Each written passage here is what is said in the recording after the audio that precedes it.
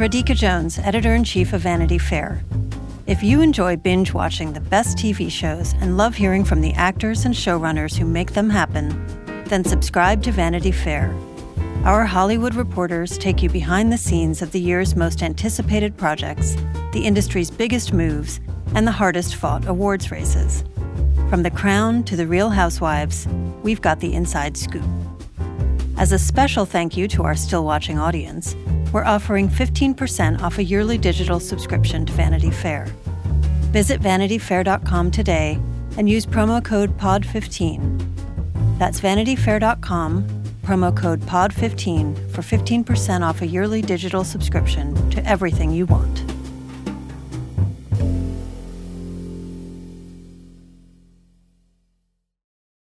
This episode is brought to you by Progressive. Most of you aren't just listening right now. You're driving, cleaning, and even exercising. But what if you could be saving money by switching to Progressive? Drivers who save by switching save nearly $750 on average, and auto customers qualify for an average of 7 discounts. Multitask right now. Quote today at Progressive.com. Progressive Casualty Insurance Company and Affiliates. National average 12-month savings of $744 by new customers surveyed who saved with Progressive between June 2022 and May 2023. Potential savings will vary. Discounts not available in all states and situations. What do you watch, Ethan? What do we watch? Like documentaries? Ted Lasso sometimes? Love Ted Lasso. Oh, you like it? Yeah, yes, of course. So likable, right? Yeah. I don't watch Ted Lasso. Love No? it. Yeah, such a good guy. Yeah. So much content now. It's like there's billions of shows. Everyone's trying to keep up. It's kind of too much. suffocating, honestly. It's too much. It's like we're all entertaining each other while the world burns, right? We're all just zombies, you know, like, ugh.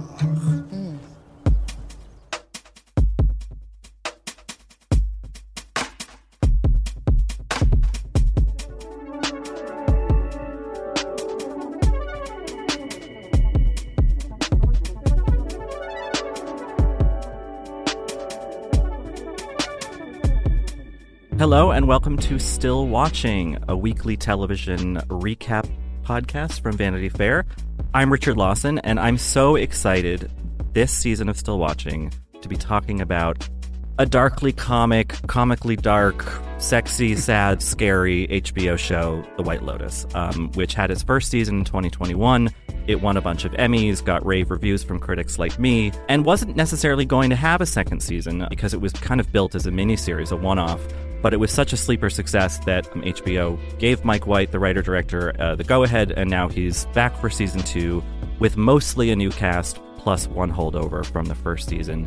So yes, we're going to be talking about White Lotus season 2 on this podcast. Every week we'll be talking about an episode of the show. We will have theories. We'll hear from you guys, hopefully, in the audience. And we'll just kind of break down a show that is really fun to break down because there's so much going on in it. We'll have interviews with cast members, various people from the cast and creative team. This week, later in this episode, we'll have a chat with Will Sharpe, who plays Ethan on the show. You know, this season, I think, feels arguably a little darker than the first. Its focus is to do with relationships, I think, and Mike's kind of diving headfirst into all of the messiest, gnarliest aspects of love. As you listen, and if you have any thoughts or theories or questions, you can get in touch with us at Still Watching. We're at stillwatchingpod@gmail.com. And then throughout this season of the podcast, we'll kind of try to answer some of the questions or address some of your concerns, criticisms even. We welcome those. And to do all that, it's my great pleasure to be joined by one of my esteemed Vanity Fair colleagues, and that's Chris Murphy, who writes about entertainment and popular culture for us at VF. Hi, Chris. Hi, Richard. I'm so happy to be going on this journey with you. I take it you're a big White Lotus fan? I am. Yeah. I am a huge White Lotus fan. I think the show you sort of really captured it. It's so many things at once. It's dark, it's funny, it's satire, it's escapism, it's sexy, it's sort of envelops so many things in culture and so many things that I love about TV, all the while giving incredible actors and actresses just so much meat to play with. They just get to have the time of their lives in these beautiful vacation venues and really have like an acting feast, which big lover of actresses, a big lover of Jennifer Coolidge, getting to see her sort of, chew the scenery. What's not to love? So I'm a big fan. I think one of the best things about season 1 is that people didn't really see it coming. Like, I feel like HBO didn't even market it that much. I swear I did not know it existed until like 2 episodes into the series. Yeah, I started watching screeners, and then like by episode 3, I was like, "Wait, is this brilliant?" and then everyone else agreed, so it was really exciting. Oh, absolutely, yeah, and the fact too that the first season was made like sort of in the pandemic. It was like a pandemic project, and sort of was set, all at one hotel, and it was able to be just so well acted, so touched on so many different topics, from race to class to privilege to money to murder to queer themes. I think Mike White, he knows what he's doing, and I'm excited to go on the journey with him again. Yeah. So for those not aware, The White Lotus was supposed to be a miniseries. It's now just a regular series with one recurring character. But it's set typically, these 2 seasons are set at very fancy resorts. The first season was in Hawaii, and this time we're in beautiful Taormina, Sicily. Yes. Which adds a kind of a fun Euro flair. And the premise is essentially that it all takes place over 1 week. And so each episode is roughly a day in the lives of various hotel guests. Yeah. Usually they're kind of in little narrative pods that sometimes overlap, but in this season don't really do that. Well, this first episode at least, we don't really see much of that. And then there are the hotel employees, famously Murray Bartlett last season. Yeah. And this season we have a new kind of stern Italian hotel manager. Sort of the anti-Armand, if you will, in Valentina. Yeah, yes, exactly. And she's played by the wonderfully named Sabrina Impacciatore, I believe her name is. Yes. Please forgive if we keep butchering Italian names. Yes, I took Italian for 2 semesters in college and was not very good at it. I think I said non lo so. I don't know most of the time, but we'll do our best with the Italian. I also took Italian, and yet I was even in Sicily this summer. God, we're so qualified to do this podcast. And I would try to speak Italian, and then the hotel people would be like, in like perfect English, be like, "Sir, what do you need?" like they really. Let's not play this game. Yeah. So the last season opened at an airport, and where we found out that someone was dead, and then it jumped back in time. And this season we have a similar thing where a character, Daphne, played by Megan Fahy from The Bold Type, right? Yes.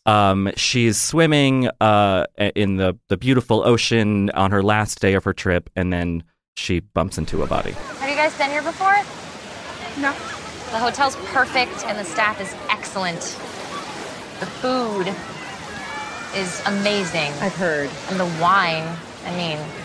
We are so excited. Italy's just so romantic. Oh, you're gonna die. We're gonna have to drag you out of here. Oh, I'm sure. Well, I'm gonna get in the water one last time. But you guys are gonna have such an amazing trip. Thank you. It was nice to meet you. You too. Safe travels. Thanks. Bye. Bye. So we want to hear something funny, trivia bit about that opening scene. Mm-hmm. The 2 women that she's talking to were on Survivor with Mike White. No way. Yeah. Oh my gosh. He became like really close with them. And I believe one of them also pops up in the first season, but I could be wrong about that. That's absolutely fantastic. So it's like his 2 Survivor girlies. He's like, hey, want to come to Sicily and film a scene on the beach, and then you can have like a free vacation. That's called paying it forward. That right? I love to right. see. Exactly. You screw them over on the island, and then later you're like, hey, come on to set. What a smart player. There were a lot of expectations, I think, for the season, and sometimes second acts, like sophomore seasons, whatever, are sort really of the sophomore hard. Slump is what it's sort of famously called. So, do you think it slumped? I don't. I think we're trying to do something different this season than what happened last season in terms of sort of taking us to Hawaii and sort of interrogating race and class from sort of an indigenous society and what does sort of privilege and hyper-privilege in terms of the hotel chain, like that doesn't seem to be necessarily the conflict here. And I think that's, which makes sense because we're in Italy, which is, it's a completely different environment than Hawaii. So I sort of had to like retrain my brain, be like, okay, we're not going to just tell the same sort of story again for a second season. That's not what we want. And I do feel that over the course of the first episode, which again, pilots are always tricky. You have to do a lot of exposition. You have to get a lot of, we're getting introduced to, 10 brand new characters. Like, can't we just sort of go through and sort of talk about the new dynamics at play? I think that for season 2, in this sort of exploration of sort of privilege and sex and romance and relationships, I do feel like we're moving into really fertile, really interesting territory. So a little bit of a slow burn. It took me definitely a little bit at the beginning to sort of recontextualize why we're here and what we're doing at this resort. But by the end of the episode, specifically with Michael Imperioli, I was like, okay, we've got something here. We've got yeah. I mean, I think Mike White follows a lot of the same template of the first season, where it's like the thing, then the jump back in time, and then you're on a boat, and you kind of are starting to meet. And at first you're like, well, he's just repeating, but that's kind of necessary, I think, because we're dealing with these different groups of characters, and we also, I think, kind of want to feel like we're arriving with them. It's like, the Fire Island Ferry, that anticipation. Absolutely. We're all on this trip together. We're all on the boat together, and we're getting off. Right, exactly. So yeah, and I think that, the first season was so much about colonial politics in Hawaii, or the legacy of those politics. And the implications and the fallout of that. Yeah, and the Blythe Rich. And this is certainly about the Blythe Rich as well. But it doesn't feel, based on this first episode, that we're going to get into quite so much like political stuff, maybe? Yeah. Like, it's maybe this one is more about like gender wars and sex and all that kind of stuff, and which is fine. Which is fine. I'm hopeful. I hope that the reason why we're not doing that is because that was sort of the conception of the show, and not because like the discourse surrounding, the colonization, and those sort of topics that came up last season dissuaded Mike White from approaching that again, because I think, there is a lot of differing sides on that, but I do think he gave us a lot to talk about, and there was he made some really salient points about that. But again, we're in Sicily, it's pasta, it's food, it's wine, it's romance. There's a completely different vibe, I would say. There is. Yeah. I mean, I suppose he could have done something about the refugee crisis in Italy or something, but at the same time, does that really White Lotus? Right, exactly. That might be, maybe he's not best equipped to deal with that. And sometimes staying in your lane can be a really wonderful thing and a really great thing. But I mean, there's so many. I mean, even from, I love sort of what you just said about the ferry into White Lotus, sort of introducing us all to this new band of characters, and sort of having our anchor, Tanya McCourt, our Jennifer Coolidge, sort of anchor us and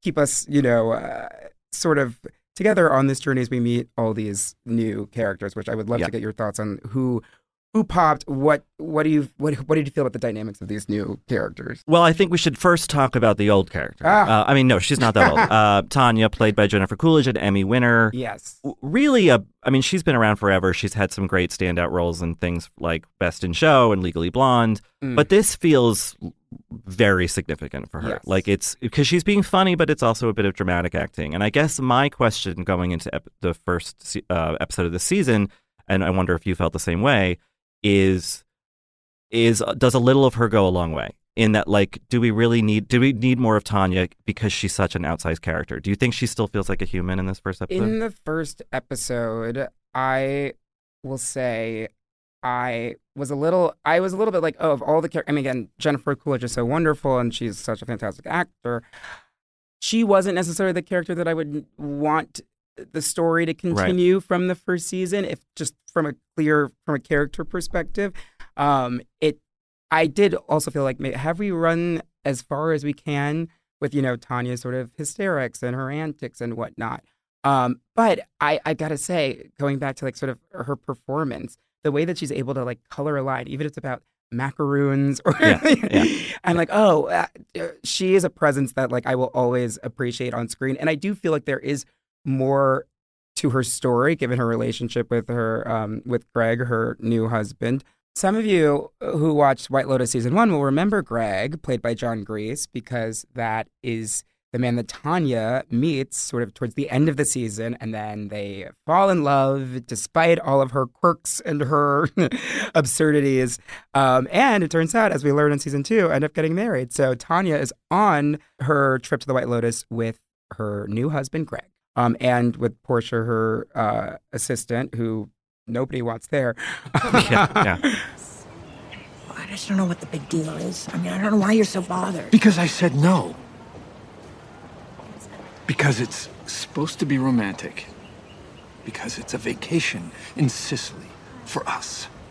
I mean, it's not like she's like gonna be in our bed and stuff, you know? I mean, she has her own room. Tanya, get rid of her. All right, I'll get rid of her. All right? Put her on a plane. Hey. You're gonna have to get lost. I was skeptical of, okay, is this going to be diminishing returns from her? And I do think that, like, at least the beginning of the first episode, we don't know exactly why.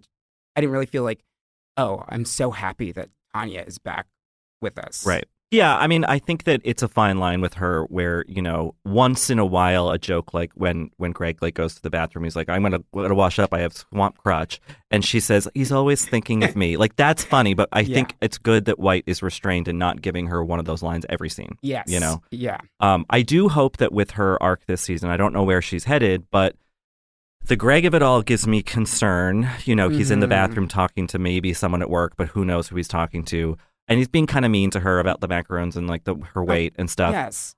I kind of hope that it's not just the expected, like, oh, he turns out to be just after her money and he's a jerk. Like, I hope that there's a twist there in store. Yeah. I also hope that it's not Occam's razor where it's like, you know, the simplest answer is, you know, he just like doesn't love her and she's, you know, and we learn that she is, you know, half a billionaire. Yeah. You know, so we have a little bit more context about her money this season, which is kind of fun. And I don't necessarily want to see, you know, just the same sort of shades of like Jennifer Coolidge, you know, and this character, you know, needing companionship, which is that's such a deep thing for her. And it is such a, you know, a topic that you can really dive into, but I do want to see, you know, some new colors from her, which is what the first season gave us, you know, with her. She's changed, I think, by her experience of the first season. I mean, she's married now to someone she met at the White Lotus in Hawaii, I think my hope is that we'll get sort of new facets of Tanya. Did you expect Greg to sort of be kind of an asshole after the first season? Oh, yeah. I mean, I kind of assumed because it's Mike White and I think more in his early career, he could be kind of like almost nihilistic, like kind of mean to his characters, I guess. Yeah. And I think over the years between this and Enlightened and, you know, some other stuff, he's softened a little. Yeah. And I think he does love Tanya. And obviously he loves Jennifer Coolidge. It's weird that they hadn't worked together before. Yes, that is actually completely bizarre. But now we have as a kind of a ballast to Tanya's crazy energy is the relatively more normal Portia, her assistant, played by Haley Lou Richardson, who's a great young actor. People should see The Edge of 17. Oh yeah, she was a Disney girl too growing up. Oh, was she really? And was she on Survivor? I mean, at this point, who wasn't? Yeah, it's great to sort of have someone like who's grounded in reality to sort of play off Tanya and to play off Jennifer Coolidge in that way. And I really empathized with. I've had some crazy bosses in the past and worked for some. I work for some women who are very similar to Tanya, actually. Okay. Well, you are from the theater, so oh yeah, you know, there are a lot to big characters in that. Just say Patti LuPone. It's okay. She's not an actor anymore. She said she quit. She did. She gave away her equity card. But I'm used to sort of. It was very fun, and I think I'm very curious to see how this sort of, you know, more grounded, you know, younger, potentially maybe a little lost character of Portia plays off of Jennifer Coolidge and Tanya and deals with her antics. And, you know, 1 second I will say the one thing that was that I didn't buy in the first season, just given that we're after the pandemic, is when Tanya sends Portia away because her husband Greg doesn't want the assistant on the trip, Mm-hmm. but says you can't go too far because Tanya needs her. Yeah. And so then they're at the hotel restaurant together, and Haley Richardson's Portia has to hide behind a big menu, Mm-hmm. which in the days of QR codes, that wouldn't happen anymore. Fair point. Although, I don't know, maybe the White Lotus is too fancy for QR codes. I would hope so. I would hope so. Yeah. She's also, Portia's complaining about being stuck in the room, and it's like, I think your room's probably pretty nice. Like, it's not the worst thing. It's not a Days Inn here. Yeah. But she seems to be dealing with some bigger issues than having a difficult boss. Like, we see her by the pool talking to a friend on the phone, and she's, yes, complaining about Tanya, but she's also talking about maybe losing her mind a little bit during quarantine, which, you know, COVID. we can relate to, but also just it feels like there's something else going on with her, like some kind of mental shift or collapse or something that I'm curious to see kind of sussed out. Yes, that we set the sort of the stage for, but again, you know, we've got 6 more episodes to go. So so we've got a slow burn. Still watching. We'll be back in just a moment.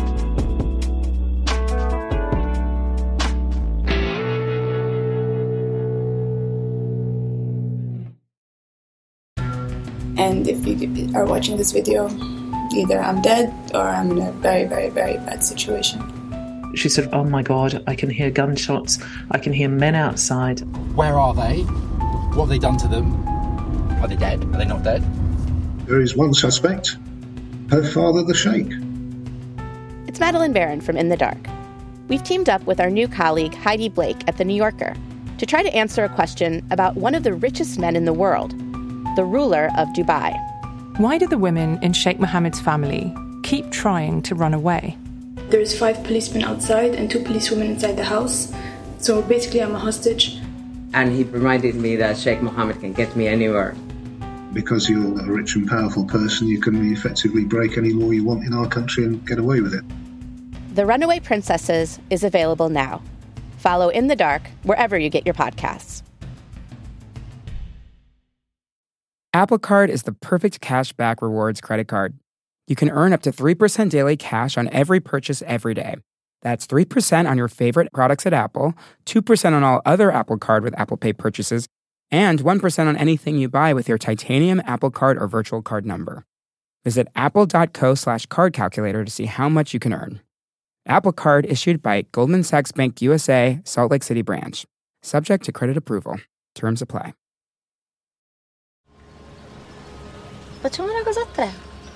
Lo facciamo pagare il doppio. No, no, Lucia, non lo posso fare. Ma fagli, è facile, lo faccio io. I'm very curious what Lucia and Mia are going to be doing this season.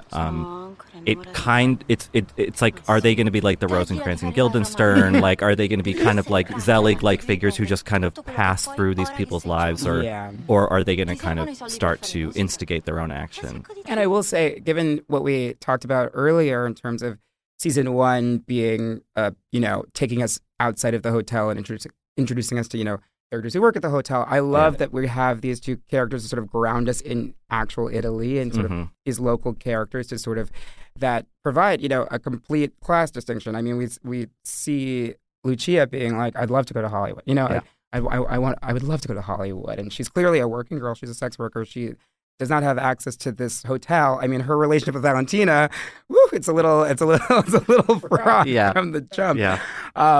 And so even though we might not be getting with season 2 of White Lotus as sweeping of a commentary on class and as we might have been getting in season 1, we're still in conversation there. Oh yeah, for sure. And I think that, we can watch the show, even if it's never plainly stated on the show, like we can watch it with the knowledge that like Sicily is very poor. There are pockets of it like Taormina, other tourist towns that like have these lovely things, these expensive things. But the majority of the island is, I think, among the poorest parts of Italy. So like it would seem that Mia and Lucia are from more of that, and so the first season was so, I think, but at the end was so powerful in the way that it kind of illustrated how disposable service workers are and the other first people. episode of the first season, we follow this one woman Right. who gives the baby, and then she completely disappears, Exactly. right? Yeah. So we don't Yeah. have that Yeah. device here, but that's such a great, that's such an He illustration can't of that. repeat that. I think Yeah, that's the no, you thing. It can't. would be like, we're just going to do the same thing, but in Italy. So it's interesting watching what he maybe kind of edits out, of the template, and what he's kind of add in. I think this episode, when I first watched it, didn't quite grab me as much as I hoped because I think he hasn't added everything in yet. Yes. There's more ingredients to be added into the stew, and that definitely makes sense. But I do think Mia and Lucia will be, are going to be key ingredients. Yeah. Money is also a big topic for 4 other characters. My goodness. We have Harper and Ethan, Aubrey Plaza, and Will Sharpe. Ethan is some kind of tech guy who has just sold a company and is now rich. Tech big shot. Yeah. Yeah. But not like swaggering around. Like he's not that kind of guy. He doesn't seem like a Silicon Valley bros we read about too often. Yes, no, that's definitely more of a Cameron vibe. Right. Who more of the Theo James character, who is a finance guy. He is very, very confident, very sort of frat boy energy, very much. They're very much diametrically opposed in that way. And we learn that they're friends because they were roommates in college. Yeah. And he even says, we weren't even friends, we were roommates. And that's we got put together. Yes. It wasn't by choice, it was sort of by fate. Yeah. And for some reason, Cameron and Daphne, who we mentioned earlier, who is his wife, they've invited Ethan and Harper on this trip for mysterious reasons. Yes. Maybe just to hang out, maybe because they're now part of the wealthy class. Well, it's very clear that they're definitely not friends. No. And in fact, when in private, Cameron and Daphne more Cameron kind of talk shit about Harper. Yes. Who is a little uptight, a little uncomfortable, but also in the complicated way that Mike White writes characters, she's right about a lot. Oh, 100%. And so we sort of get these two couples, one that's seems maybe less happy but with each other, but more culturally aware, and one that is blissfully ignorant, if you will. Right. Well, yeah, that's the thing. That blissful part of that is when Daphne says to Harper kindly, "Oh no, the world's not going to end." I was like, "Oh, good." I felt comforted by her sentiment, even though she has no idea what she's talking about because she doesn't read or follow the news or anything like that. I'm really curious what this foursome is going to get up to because you could see the obvious possibilities in Harper and Cameron go up to Harper's room. Yeah, She's getting suntan lotion. He's getting a bathing suit because his luggage was lost because they made the mistake of not flying through Munich, as Valentina says. Shrewdly pointed out. And he gets naked in front of her. And I think Can we talk about that? Yeah, we have to talk. Right. He knows she can see him, right? Yes. Yeah. I have to. I got to shout out bisexual king Mike White for filming it in such a really sort of erotic and sort of sultry way. Where from my, we're only one episode in, and we don't know too much about these characters yet, but he seems to be the type of alpha male guy who wants to be seen, and wants to attract attention from many women, not only his wife. Well, he knows he's good looking. Yes. He knows he's rich. It sounds like he's always been kind of an asshole. Yes. He's at dinner calling Ethan the original incel. He's making fun of his sexual prowess. But at the same time, he's being kind of flirty with Ethan. He's like, "You're a good looking guy. I would do you, all this stuff." And you're just like, I think that he's just like, I kind of need everyone to be attracted to me. But yeah, I think the obvious storyline would be Harper and Cameron have some sort of affair. Maybe that is what's going to happen. Maybe that is, but maybe. But I kind of feel like Mike White is going to bob instead of weave. I don't know. I do. Yes. He probably will bob instead of weave. But I do also love sort of like the meta narrative, the story about the Moor's Head, right? So they sort of set that up, in terms of it's a vase, it's like a sculpture of a Moor's and they really are everywhere in Sicily. Really? Okay, I've never been there. Are they really everywhere? Like every gift shop, like every restaurant, like they are a very, very visible like sign of Sicily. Yeah, I'm like, okay, this is definitely at play in amongst the dynamic these two couples' relationships, and I wonder how that's actually going to go. Because I also don't want to discount Megan Faye's Daphne. I think she's, even though she's sort of blithe and in a little ditzy, maybe I think she might be shrewder and more calculated than we might give her credit for from this first episode. And who knows? Maybe her on the beach in the little prologue was all an act. Yeah. Maybe she knows she had a terrible trip. Aubrey Plaza's performance in this first episode is so it's sort of sending up the way that we've been sort of taught to think about her in Parks and Rec as sort of this sort of like more dour, more serious person. Kind of monotone, Kind of monotone. But there are so many more shades of sort of insecurity, and you can see her sort of overthinking everything and trying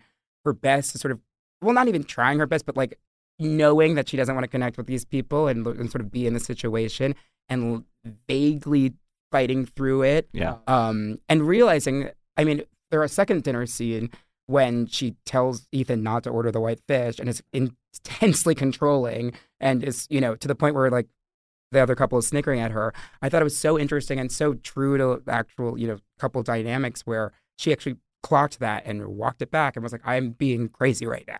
Right. Yeah. She's in dialogue with herself. She knows that she can be a little rigid or whatever. Something that I wanted to make sure we talked about was a scene between Harper and Ethan after that dinner, and they're in bed doing a kind of postmortem of the day or the evening. And they're, of course, talking about Cameron and Daphne, and they mention the fact that Harper is at least part Puerto Rican, and that Ethan is, the actor Will Sharpe is half Japanese. They see that as definitely an othering factor in this relationship. Thanks for making more of an effort. I mean, yeah, they kind of live in a bubble, but they're fun, right? They don't vote, Ethan. I know, what the fuck? They don't read the news. They don't read. It's like, what do they even talk about? Is that what happens when you're rich for too long? Your brain just atrophies? I mean, they seem happy. No way. It's a front. It's good to have, diverse friends, I guess. Yeah, I think we're their diverse friends. They're white passing diverse friends. Yeah, you're right. I will say I think that it definitely is an othering factor, and it was smart, I think, because he said white passing. They used the terminology white passing, and I was like, I mean, at least Harper reads white to me. I was like, that's I think there might be some discussion there, but at least there is sort of an awareness that they're not the same culturally, and that's, I think that is that was a very interesting and important to establish at the top. Yeah. Well, I think that's a great place to cut to my interview with Will Sharpe, where we talked about that scene and several other things. Very charming guy. Let's hear that now. Well, I'm so thrilled to be on the line with one of the stars of The White Lotus Season 2, Will Sharpe, who plays Ethan. Will, thanks for talking with us. Hi, thanks for having me. So I kind of want to, before we get into the nuts and bolts of who Ethan is and what's going on in this first episode, I'm curious how you got involved in the show. Were you a big White Lotus Season 1 fan and kind of made it a mission to do the next thing with Mike White, or how did it come about? I mean, I was a fan of the show and a fan of Mike White, but no, it wasn't. I mean, I didn't, I guess, dare even to imagine that I might be involved in the second season.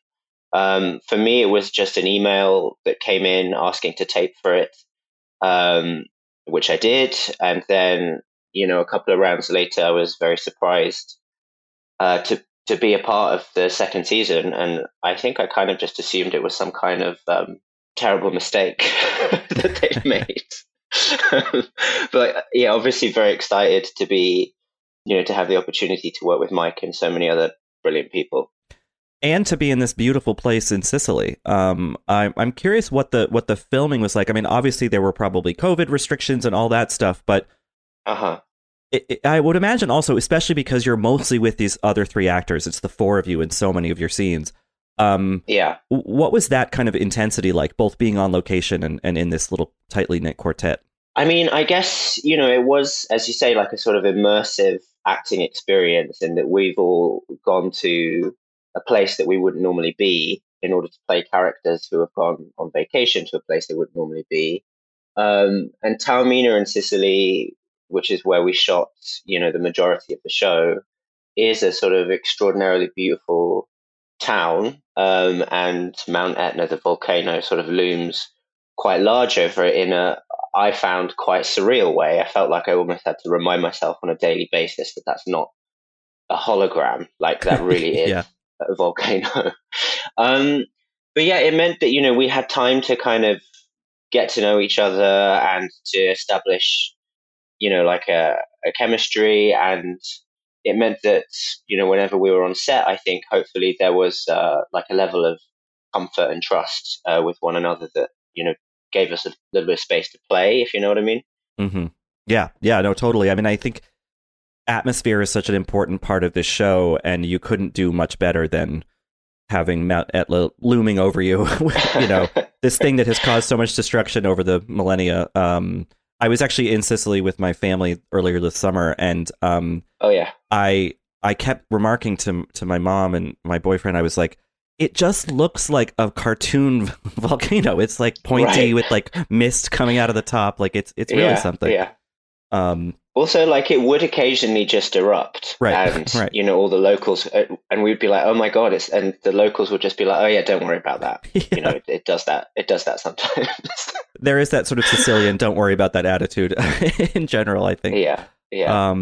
So you get involved with the show, and then you start to kind of dive into Ethan, and he's an interesting character in this first episode, where we know that he has come into very sudden wealth because he sold a company, right? And but he doesn't seem to be someone who has aspired to that. He seems like kind of a humble guy. Is that, how do you see him on this initial first glimpse? I think that's fair. I think he's also maybe someone who's almost, I felt like, sort of uncomfortable with his own success, and almost like kind of uncomfortable maybe with his own ability or something. And there's a sense that he's sort of suppressing his like competitive instincts, or even you could say like his male instincts in a sort of stereotypical way.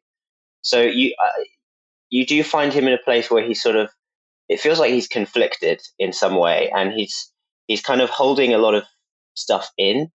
So he's quite sort of internal, I think, in that first episode, and sort of inscrutable, I guess. And we get a sense of how he and Harper sort of found themselves in a place in their marriage where they feel like they're honest with each other about everything, and they tell themselves that this is a good relationship. But we do get the sense that there's something about it that has gone a little stale or something, and that there's almost a kind of heaviness that they need to find a way to shake.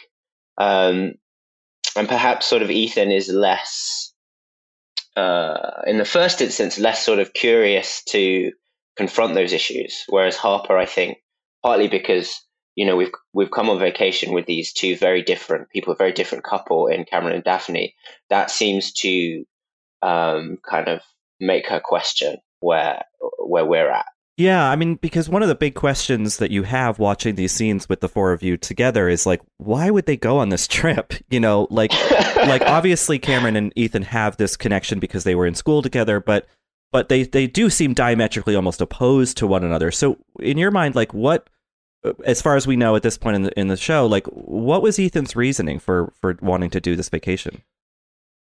I think that's a good question. I honestly feel like he hasn't really thought it through properly. I think, there's, as it says, it's like him and Cameron are geographical friends. They just happen to share a room in college. And it feels like they've sort of become friends, in inverted commas, by mistake. And in a similar way, it feels like they've ended up going on vacation together by mistake. Right. Harper has all these theories about, like, is Cameron sort of, now that Ethan's so successful, is he trying to get something out of him in a business way? But I think, like, maybe on a subconscious level, Ethan does have his own reasons for accepting the invitation, beyond just like, hey, maybe like now we have this money, it's okay for us to go on a big splashy holiday like this. Let's see how it goes. Just hang out with these people. They're a little different to us, but they can be fun. They're funny. Just like see the funny side of how different they are to us. That's certainly like the narrative that he's like telling himself, I think. It's like, hey, what's to lose? We're going to a beautiful place, and, you know. Yeah. And there's almost something maybe even experimental about it, where he's like, well, this is kind of the world we're going to be in now that we're really rich. And so maybe we should test it out and do that with someone I at least know a little bit, right? In Cameron. Yeah, I think that's fair. Yeah.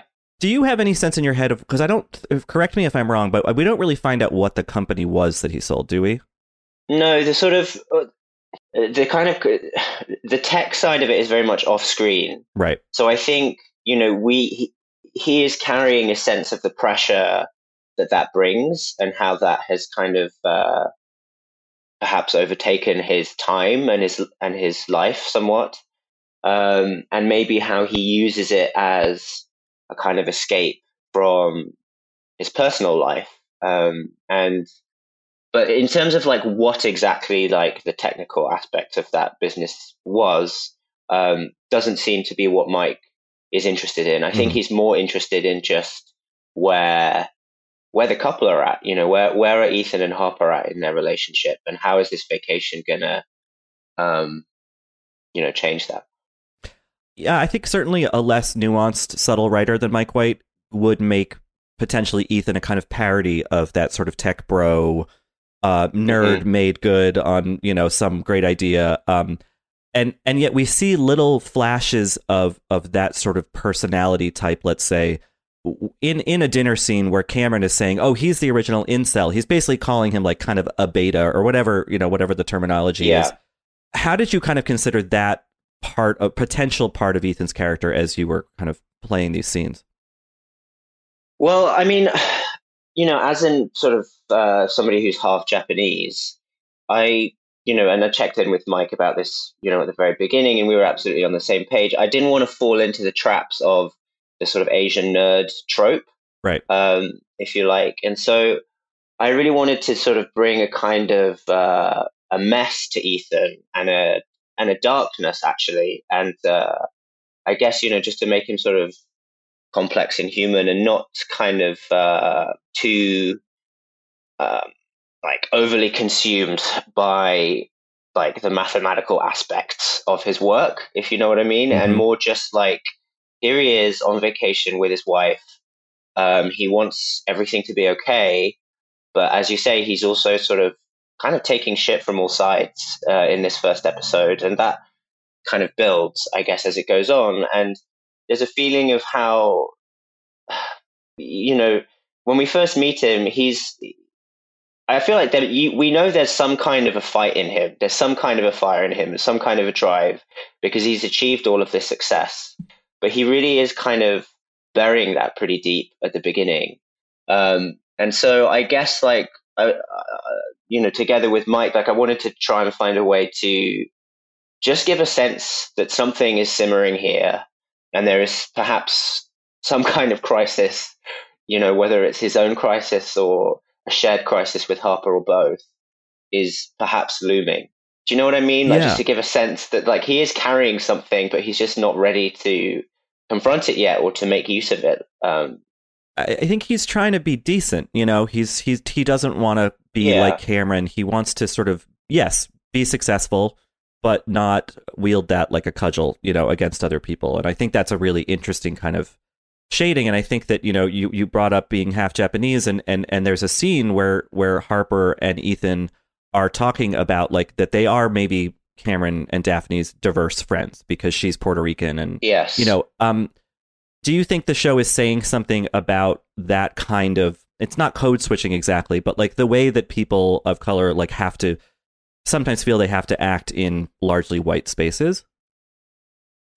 I definitely think it affects the dynamic somewhat, you know, with Cameron and Daphne, and it maybe adds to the feelings that Ethan and Harper seem to have, that they don't like fully belong in this sort of environment somehow.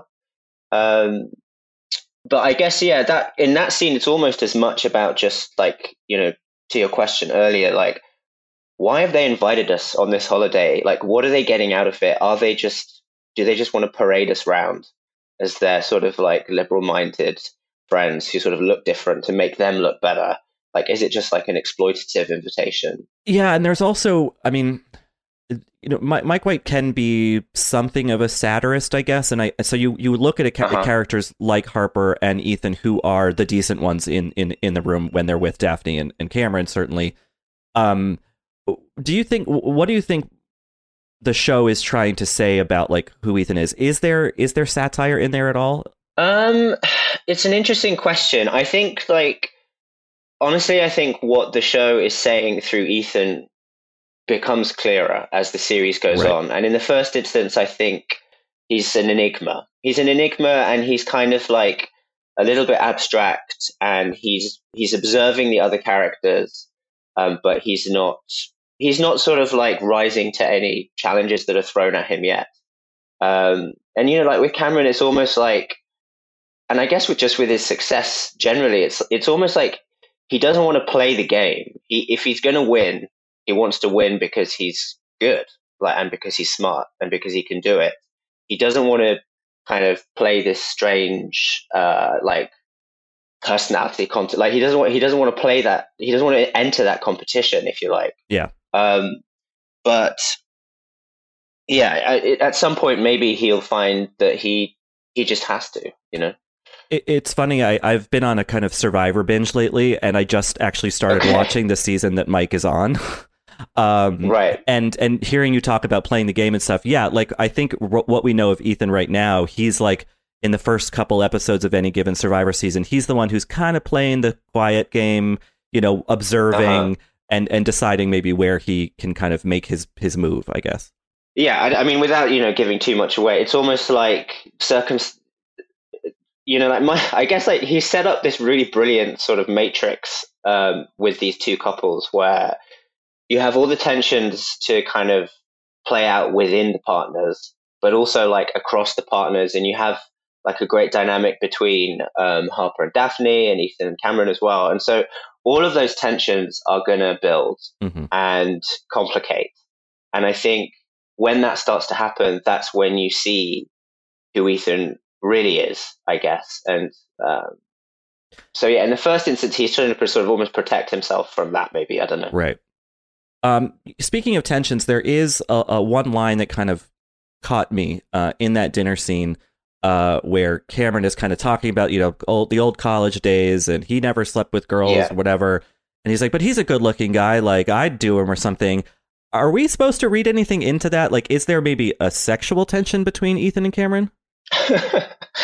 I mean, that's up to you, I guess. Eye of the beholder, really. I guess, yeah.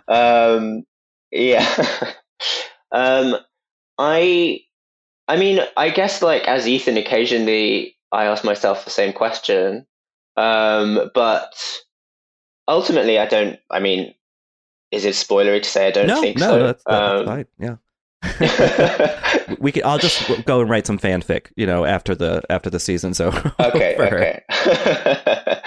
Yeah, obviously we are a little bit bound because we don't want to jump ahead into further plot development. But I'm curious about this shoot. Going back to the Sicily of it all, the kind of cloistered environment that you were in. Like, were you able, as a cast or just on your own, to like enjoy your surroundings, or was it kind of all work all the time?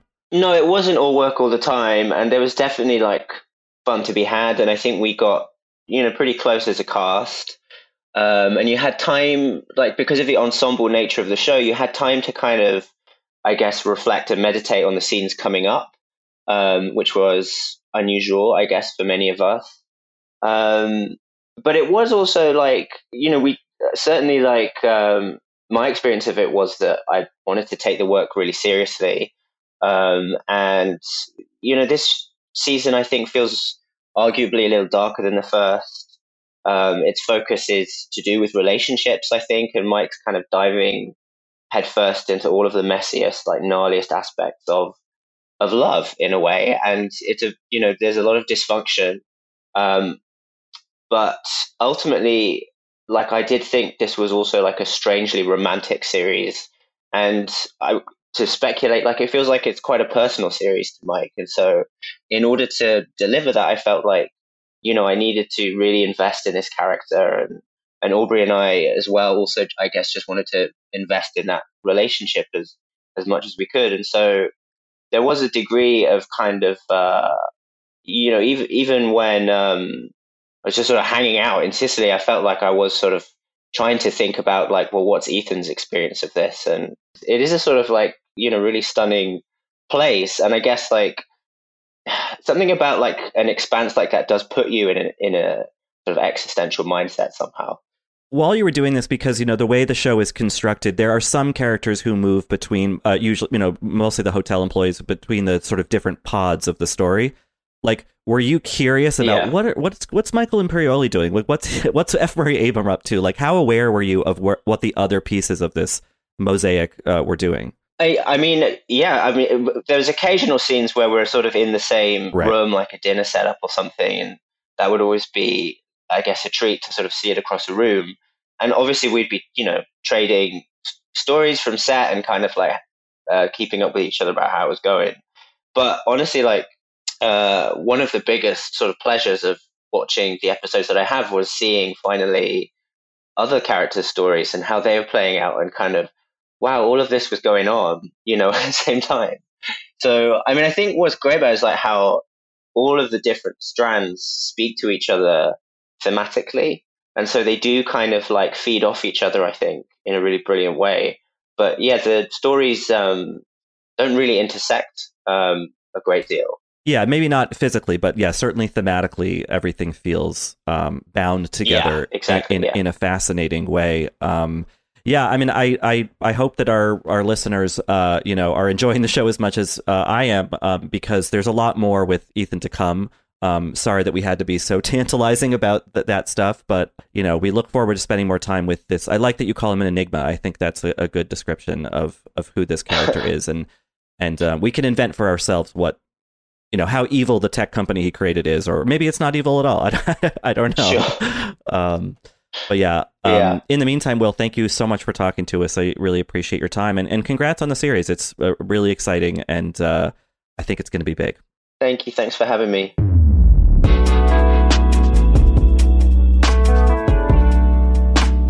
So one of the things I noticed about this season, I mean, maybe my memory of the first season is dim at this point, but like there's a lot more sort of body talk, kind of body humor. The grandpa Bert is farting, and then there's this awkward dinner scene with talking about can an 80-year-old man get an erection?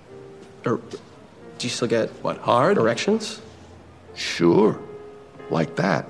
Really? I'll be. Do you still jerk off? Doctors say you need to release once a day. Otherwise, you get backed up. Wait a second. Doctors say you need to jerk off once a day. That's right. Which doctors say that? You need to drain the sack. Was that kind of humor too much on this, or did it feel okay? I mean, it struck me as maybe not. Again, I don't know what conversations other people have with their grandparents. It's not something that I have ever really discussed at the dinner table, but it did strike me as sort of like boys' dinner. It made sense in context for where I think we're going with all three of the DeGrasso men. Right, yeah, and I think only men would feel comfortable talking like that at this fancy dinner. Maybe not. That's not true. I mean, the girls of Sex and the City would be fine with that. But, Samantha would be all up in that. Charlotte would have fainted by then, but. But yeah, no, I think it is. It does definitely seem that scene kind of crystallizes it for me that like this season is going to be a lot about sex, which will obviously we have sex workers involved now. I am curious where Valentina comes in on that, because last season Murray Bartlett's character, who had a very graphic sex scene at the end of an episode, absolutely, he really became something of not the moral center of the show, but the kind of audience surrogate of like not extraordinarily rich people who were just like, he was losing his mind and we were sort of following him down the rabbit hole. And does it feel like Valentina is going to be that this season? Well, I feel like and Mike White sort of shrewdly sort of made Valentina, I think I said this earlier, the anti-Armand, in that she seems really not very good at her job at all. She says incredibly blunt, rude things to guests. She calls F. Murray Abraham old. Yeah. I imagine that she'll factor in sort of more deeply, but right now it seems like she doesn't know what she's doing. No, but at the same time, I think that Armand in the first season, who died. Yeah, he did ultimately die. Like he was murdered partly because of this escalating fight that he had with Jake Lacey's character. And I think that partly was born of the fact that like Armand was good at his job. He was very obsequious with the guests, but maybe to a fault sometimes. Yes. He was a little smarmy. And so it's funny to see Valentina, like you said, the kind of anti-him, who doesn't have that tendency in her to be like, let me kiss these people's asses. And maybe that's an Italian thing. Maybe it is. I mean, it does. Yeah, it might literally be a cultural Italian thing. You know, but I think that in this context, it's like, good. These people shouldn't be like bowed down to all the time, and I like Valentina for that. Absolutely. Yeah. I mean, she didn't say anything that was not true. Right. She was maybe honest to a fault in a way that you don't normally see for service industry people. Yeah. But I wonder. I guess to sort of circle back to sort of the overarching question in terms of we know that Valentina makes it to the end of the show. We know that Valentina and Daphne and the two survivor girlies who just got there they're the only ones we know are okay. And her employee, I guess. And her employee Rocco who seemed nice. Do you have any sort of like initial sort of thoughts or sort of like speculation in terms of who might make it, who might not? Or is it too soon to tell? It might be too soon to tell. I mean, I think it's fun to think about, and we should probably plan to kind of do a little check-in at the end of each of these episodes and sort of change our theories or stick to our theories. Armin's death in the last season was sad. Yes, it was and sad. I wasn't expecting a sad death. I was kind of expecting a funny one. Mm-hmm. And so that kind of changed my predictive model for this show. I think obviously that first season, the point of Armin's death was to illustrate, well, to bookend the first episode where this pregnant woman gives birth at the hotel at this employee and then is never seen again. Yes. And then midway through the season, the cute surfer guy who works at the hotel, he gets dismissed. So White was saying like these people are shuffled in and out of existence while these rich people just don't care at all. Yes. So is he going to make that point again? It doesn't seem so because we know that our hotel employees are alive. Yeah. So I would worry, I think, about our friends Mia and Lucia. Oh, that's who I'm worried about. That's who you're worried about. Okay, so that's so interesting because I would be worried about Jennifer Coolidge. From just like a filmmaking, from a TV making point of view, she's the only one who made it from the last season into this season. We were just discussing, like, is it diminishing returns? Is there much more? How much more of Tanya's story do we have to tell? And I don't think Mike White is sort of making artistic decisions based on, Emmys and, things like that. But I think it could be pretty incredible, really sad, really shocking to lose Jennifer. Well, and her husband doesn't seem to like her very much. So that's just something. Something is amiss there. Certainly, sinister things do seem to follow Tanya. Yes. So maybe her time is up, despite her best efforts. Yeah, that would be shocking. I mean, the funny thing, you mentioning like potential future seasons. When they announced this season, I was like, oh no, they shouldn't. Why would you ruin? Don't Big Littleize it. Like don't. And then maybe 10 minutes into this episode, I was like, oh no, keep doing it forever. I want more hotels across the world. I also had the same initial reaction, but then even when the theme song started and the new sort of like interpolated like Italian club remix of the first theme song, like when the beat dropped, I was like, oh, this is fantastic. I need this escape, even though it shows us, and I think that's something that Mike White does so wonderfully, is that he sort of exposes sort of the horrors of this sort of like privileged underbelly and sort of all of the dysfunction and all of these sort of problems with society while also providing a bit of escapism. It's a little bit of fun. It's a little 100%. Sexy. I was like, oh, I need to go. I got to go back to Italy. Oh, absolutely. And I think that in itself is its own sort of, design, and that he's like, this stuff is attractive. It's alluring. Yeah. And that's part of what makes it so insidious, you know? And so he both satisfies like, I mean, I could look at like the lush chairs in their rooms for like an hour. Just the umbrellas at the hotel. Oh, when I saw, I was like, oh my God. To die for. Yeah. Well, we'll see who dies. That's going to do it for this week's episode. You can email us, by the way, if you have questions, theories about who's dead, anything like that. We're at stillwatchingpod@gmail.com. Or you can come bother us sort of in person on Twitter. Oh, 100%. Chris, where are you on Twitter? You can find me at Christress on Twitter and Instagram. And you're writing for VF.com. And I'm writing for VF.com every day. Chris does great things you should always read, especially when they send you somewhere. Yeah. Those are always good pieces. Oh my God, that's so. Yeah. They should send me. I'm just trying to get you sent more places. Send me to the White Lotus. We should do the final episode of this podcast from Sicily. Yes, absolutely. Yes, on location. We should absolutely be. Yes, that will be great for everybody. I think we have the budget for that. Yeah, they've got it. Condé Nast. Yeah. All right. Well, this has been Still Watching from Vanity Fair. Our editor and producer is Dave Gonzalez, and we had production help from Peyton Hayes and Katie Rich. We had technical assistance from Jennifer Nelson. Stephen Valentino is our executive producer, and our theme music is by Alexis Quadrado. We'll be back next week for episode 2. Looking forward to seeing you then.